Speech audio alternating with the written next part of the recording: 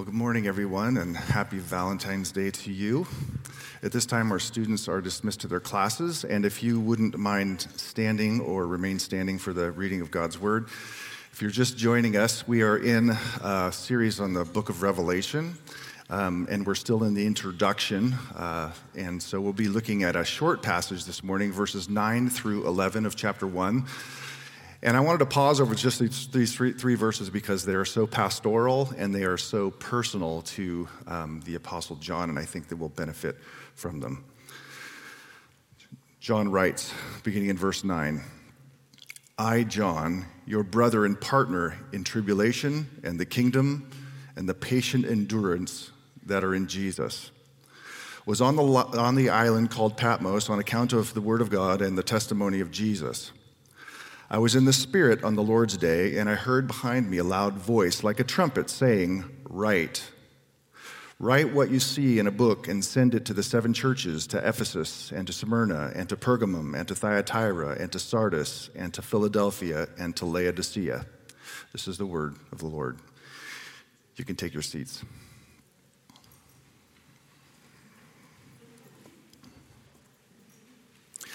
Let's pray together. Gracious Father in heaven, we pause before you, acknowledging that apart from your Son, apart from abiding in the vine, we can do nothing, not only outside of ourselves, but in our own souls. And so we just come to you, asking and begging in the name of Jesus that you would humble us and allow us to live in dependence upon you, upon your Son, that we would draw our life from him, our energy and our strength from him. I pray, Lord, that you would open the eyes of our hearts to see you high and lifted up, that you would unite our hearts to fear your holy name more than anything else, at the same time that you would generate in us a love for Christ that surpasses all loves, that we'd be a people who are bold and confident in our faith, having our feet firmly planted in your gospel, knowing that we have a hope that cannot be taken away from us, so we don't have to fear what happens in this life. Lord, I pray that you would feed your people this morning. I pray that you would challenge us, feed us, teach us, convict us, encourage us, strengthen us through your word. In Christ's name I pray. Amen. There's a saying out there that some of the lessons in life are caught more than taught. And I think there's truth in that statement. Of course, we do need teaching. That's one of the reasons we're here is to hear the word taught. That is verbal teaching and proclamation. But there's a truth to be said that a lot of the lessons we learn in life are caught, not taught. That is that we kind of catch on to them by way of examples that are set before us.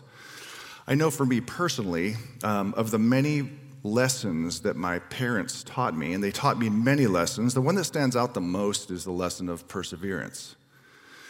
And they didn't teach me that lesson of perseverance by giving me an Oxford Dictionary definition, Well, perseverance is persistence in doing something despite the difficulty or the delay in the process of success.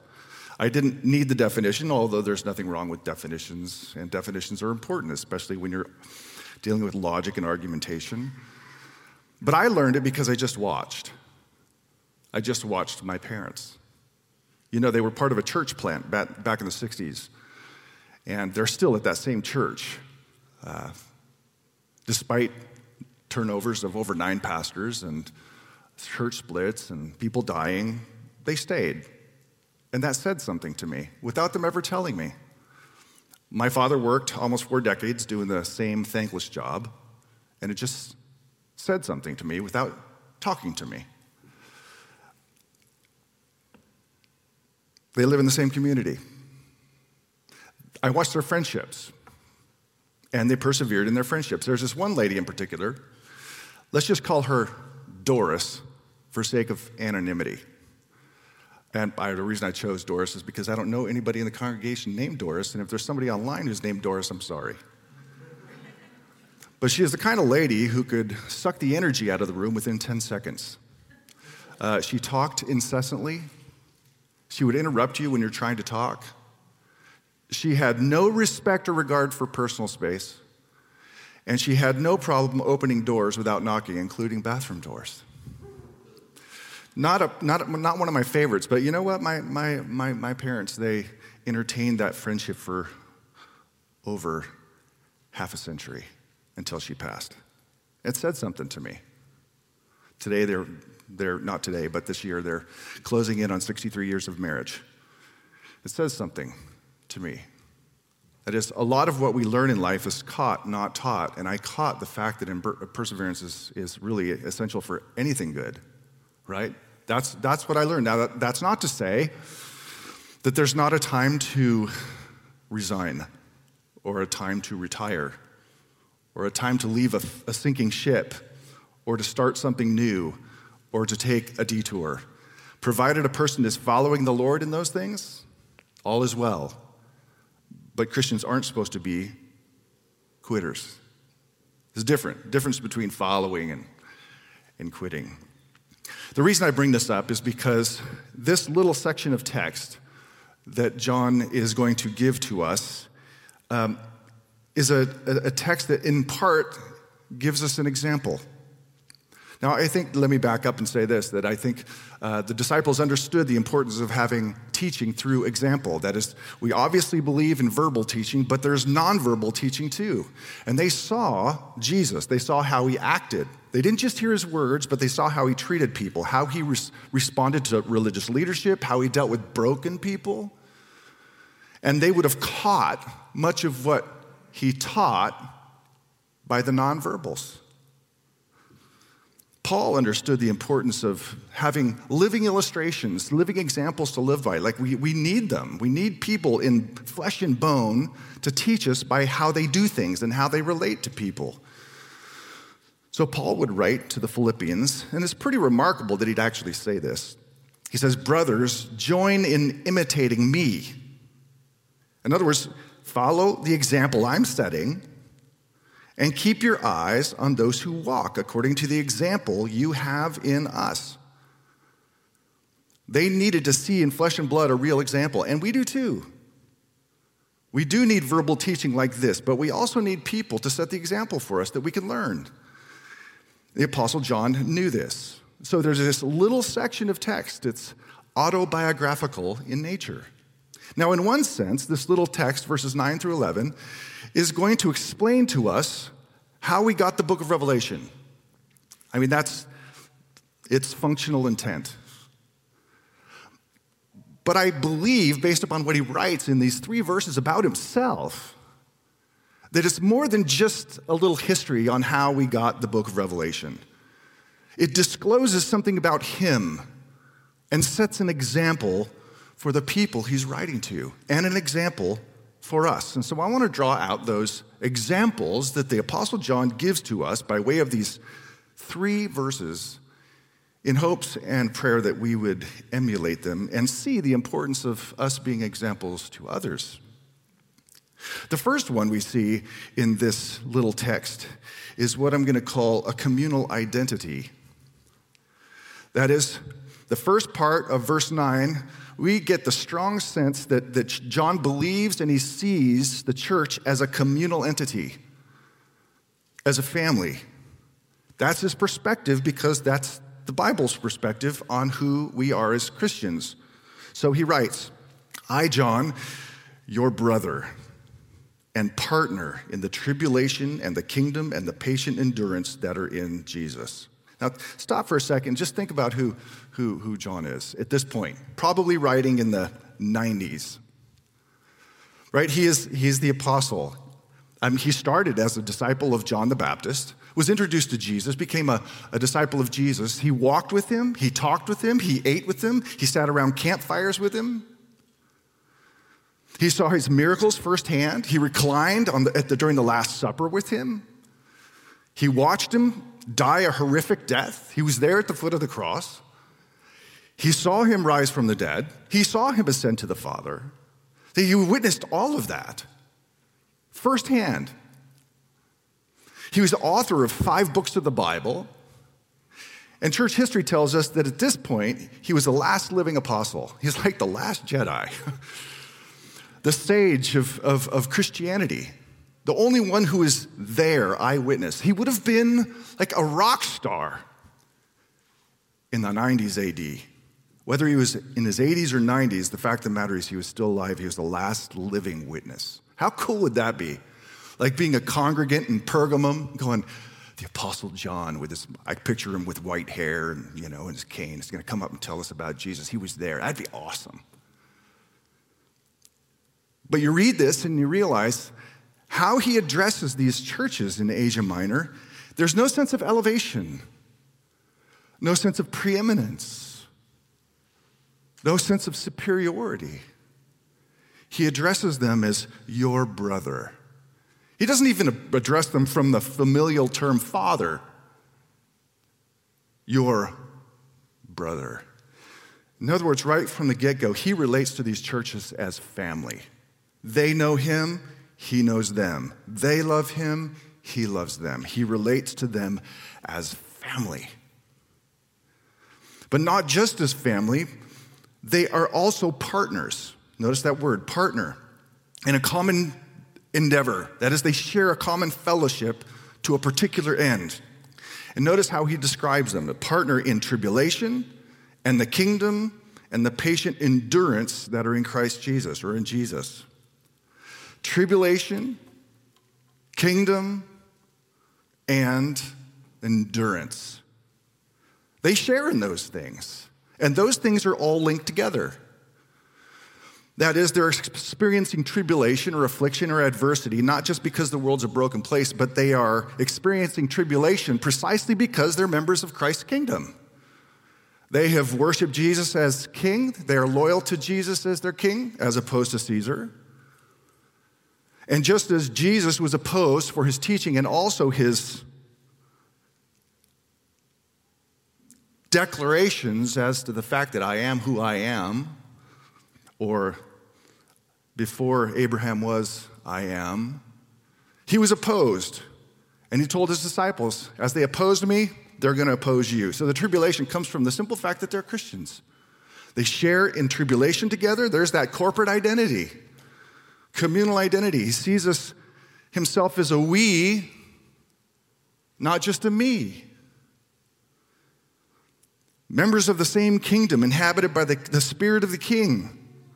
And then that last one, as they're experiencing tribulation because they are part of the kingdom, they now must together endure. There's that perseverance theme.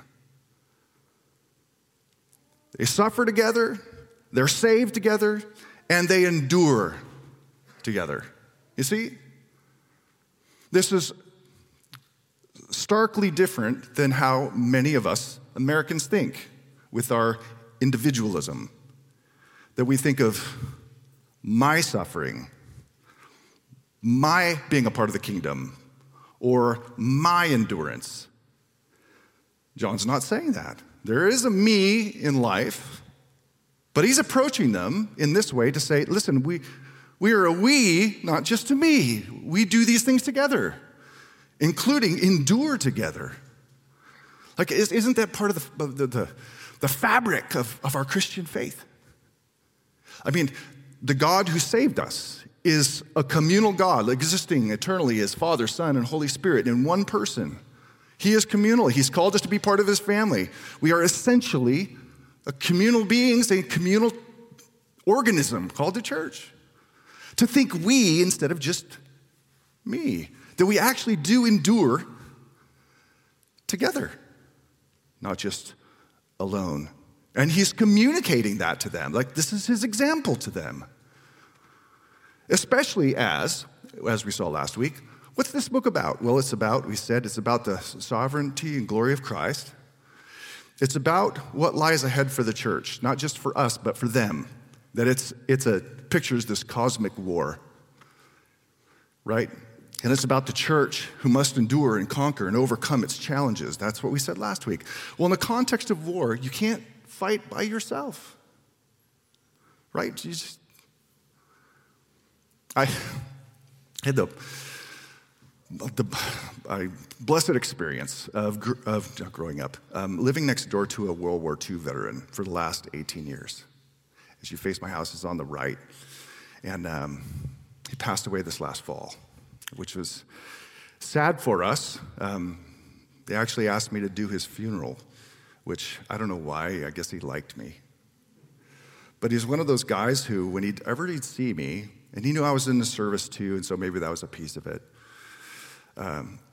he'd get in his little scooter, and he'd just come on down to talk to me. And sometimes our conversations went way longer than I wanted them to. But he loved talking about his ship. He served in the Navy as a gunner on a ship called the USS Talladega. And there was one part of the story he'd tell over and over again. And that was how his ship, the USS Talladega, took wounded and dead Marines off of Iwo Jima. He'd say it, and sometimes he'd stop talking. And you could tell he wanted to cry but didn't.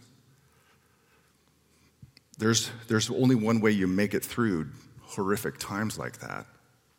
And by the way, for the first 10 years I lived next to him, he couldn't talk about it. I mean, up into his 80s, he couldn't talk about it. There's only one way you can survive. Not just survive, but endure. In war. Together. Together. That means one of the most important things we can do, in addition to being centered on Christ and rooted in his gospel, is rooting ourselves in each other. It sounds maybe cliche, but when tribulation comes, you need people in your life.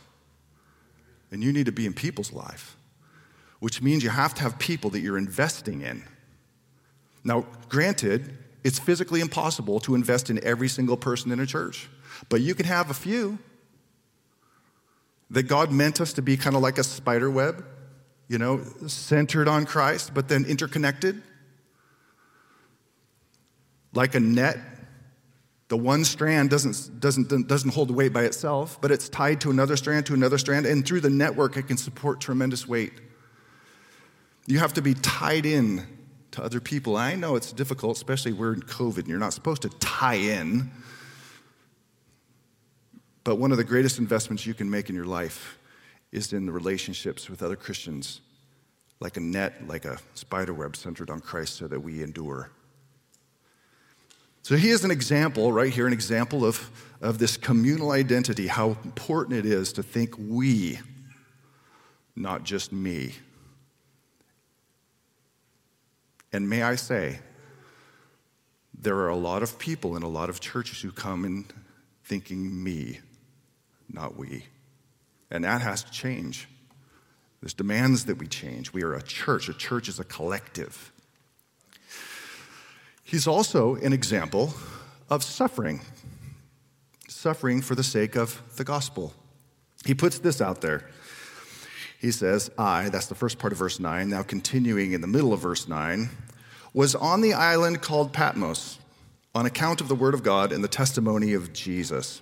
So he says, I'm on the island of Patmos. His church history tells us he was exiled there. He was banished there. Specifically for preaching the gospel, that is, on account of the word and the testimony of Jesus. History tells us that Patmos, which is a small island off the coast of Turkey, was a penal colony. It's like our Alcatraz, without bars, right? Like they sent him to this island where you send criminals, like Australia a couple hundred years ago.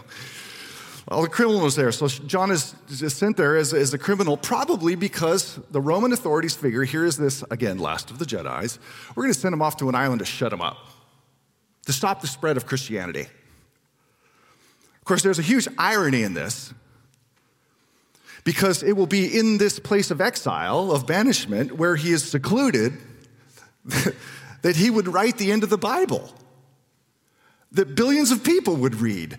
So instead of limiting the word of God by exile, it actually ended up doing the opposite, propagating the word of God. I love how that works, how it seems like when man tries to suppress the gospel, they end up propagating it instead. You try and snuff out Jesus, guess what happens? He rises from the dead. You just can't snuff out the word of God. You can't contain it, can't keep it captive. So they're trying to exile him, shut him down, and guess what? Now he's writing. He's going to write this book. He's going to conclude Holy Scripture. What an amazing irony that is. But he's telling the people that he's serving, these 7 churches, he's like, I was on the island called Patmos because of the word, for speaking out, for telling people about Christ, for telling people that there is a God who came in human flesh, and he walked our life, he experienced our pain, he walked in our dust, he bled, and he died for us so that we could be forgiven and pass judgment from us onto him.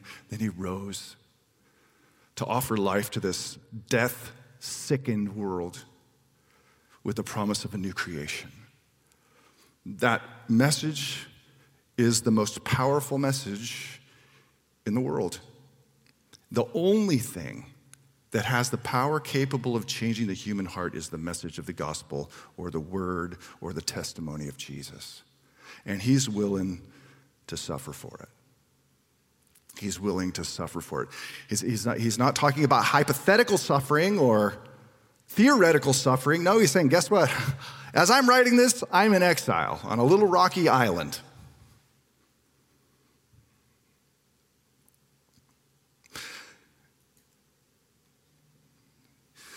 I can only imagine what the Christian community back on the mainland would be saying. Man, John, he's been taken out of action. He's been sidelined. He's been benched. Can you imagine Tom Brady being benched during the Super Bowl? Why would you do that? And yet, even though John is benched, he's not whining. He is not kicking the dog. He's not angry. He understands that his suffering promotes the gospel.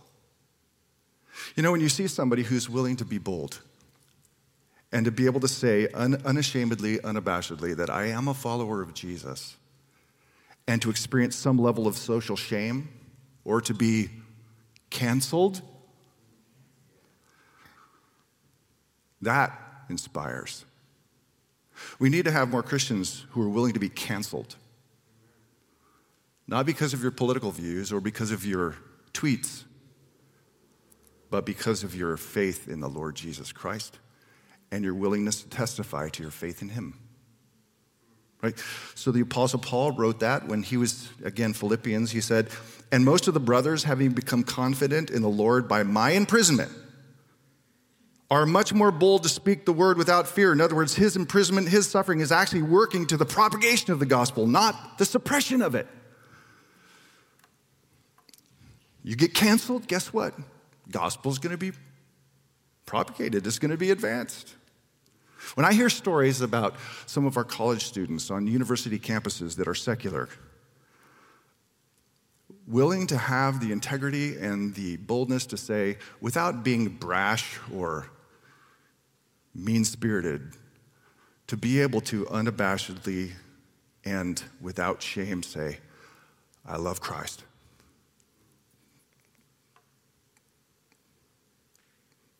That's what we need, and that's the kind of example that John set, the kind of examples we need to be in the world to our children, to our friends, to each other. And when the world sees that, when they see that, you know, he's not afraid.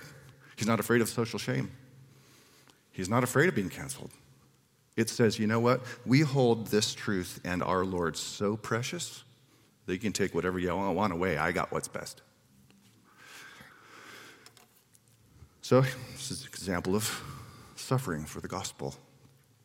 Again, a strong one for us, I think, that we need to take to heart, especially here in the Bay Area. Might be canceled next week. Third, he's an example of a ready servant, a servant who's willing and ready to be active even in exile. He says in verse 10, I was in the Spirit on the Lord's day. I'm going to stop there for a second. I was in the Spirit on the Lord's day. Now, as I said, he could have been angry about being exiled. He could have felt abandoned. He could have questioned God, saying, why have me here? I could be preaching. And here I am on this rocky island. Why am I here? But he doesn't. It says, I was in the Spirit on the Lord's day. The Lord's day is most probably a reference to Sunday. That is, the Christians from the first century, early on in the book of Acts, they started meeting and worshiping on Sunday instead of Sabbath or Saturday. Why? Well, it's presumed because Sunday is Resurrection Day. It's Easter. It's a reminder of life. And that's a tradition we've been doing for over 2,000 years, is why the church has gathered historically on Sunday, because it's the Lord's Day. So here is John in exile. He has suffered. And what is he doing? He says, I was in the Spirit on the Lord's Day, on Sunday. At very least, this is a picture of worship. That is, he is worshiping and communing in fellowship intimately with the Lord. Cross-reference to John chapter 4, same author, John the apostle, where he hears Jesus, or he records Jesus saying that those who worship God must worship him in spirit and truth. It's oftentimes in the context of worship that is true inner communion and intimacy with God through the gospel and through prayer that God moves and directs his people. Acts chapter 13, verse 2. It was in the context of worship where the Spirit said, set apart these two for work. So he was ready. I am here, Lord. I'm worshiping you. I'm having intimate connection with you. And it's in that context that Jesus is going to approach him and direct him to write. Now, I do want to say, for sake of argument, that I think there's more than just worship here. As I said, at very least, it's a picture of worship. But there is a sense in which the prophets experienced some kind of an elevated communion with God in which the Spirit of God would take over. The point simply being that he was in a place ready. He was in a place ready for God to do something. You know, when God sidelines you or he benches you or it feels like that, it's not because he wants you out of the action. He just has a different plan for you. So right now, his plan isn't for John to preach through his mouth, but he's going to be the spokesperson for God through his pen. So if you feel sidelined sometimes, maybe because you're declining health or your knees aren't good anymore or you're in quarantine, there's always service. You can always write. You can always compose. You can always make a call. You can always do something. You can always pray. Always ready to serve the Lord. That is the example that he said. He's ready and willing. Lord, where would you have me do? And in this context, we're told how the book of Revelation came to be. As he was in the Spirit on the Lord's day,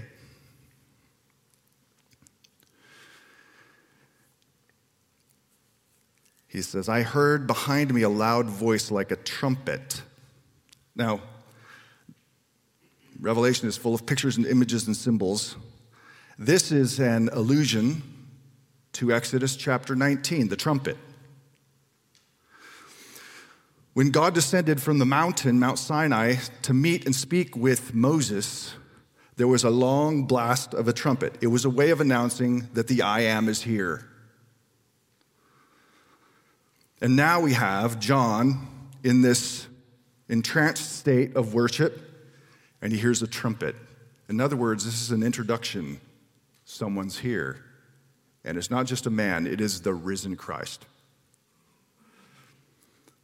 And he says, write what you see in a book and send it to the 7 churches, to Ephesus and to Smyrna and to Pergamum and to Thyatira and so forth. This is the commission, the directive, to write this final book of the Bible, to conclude the canon of Scripture. 2 things just to note about this.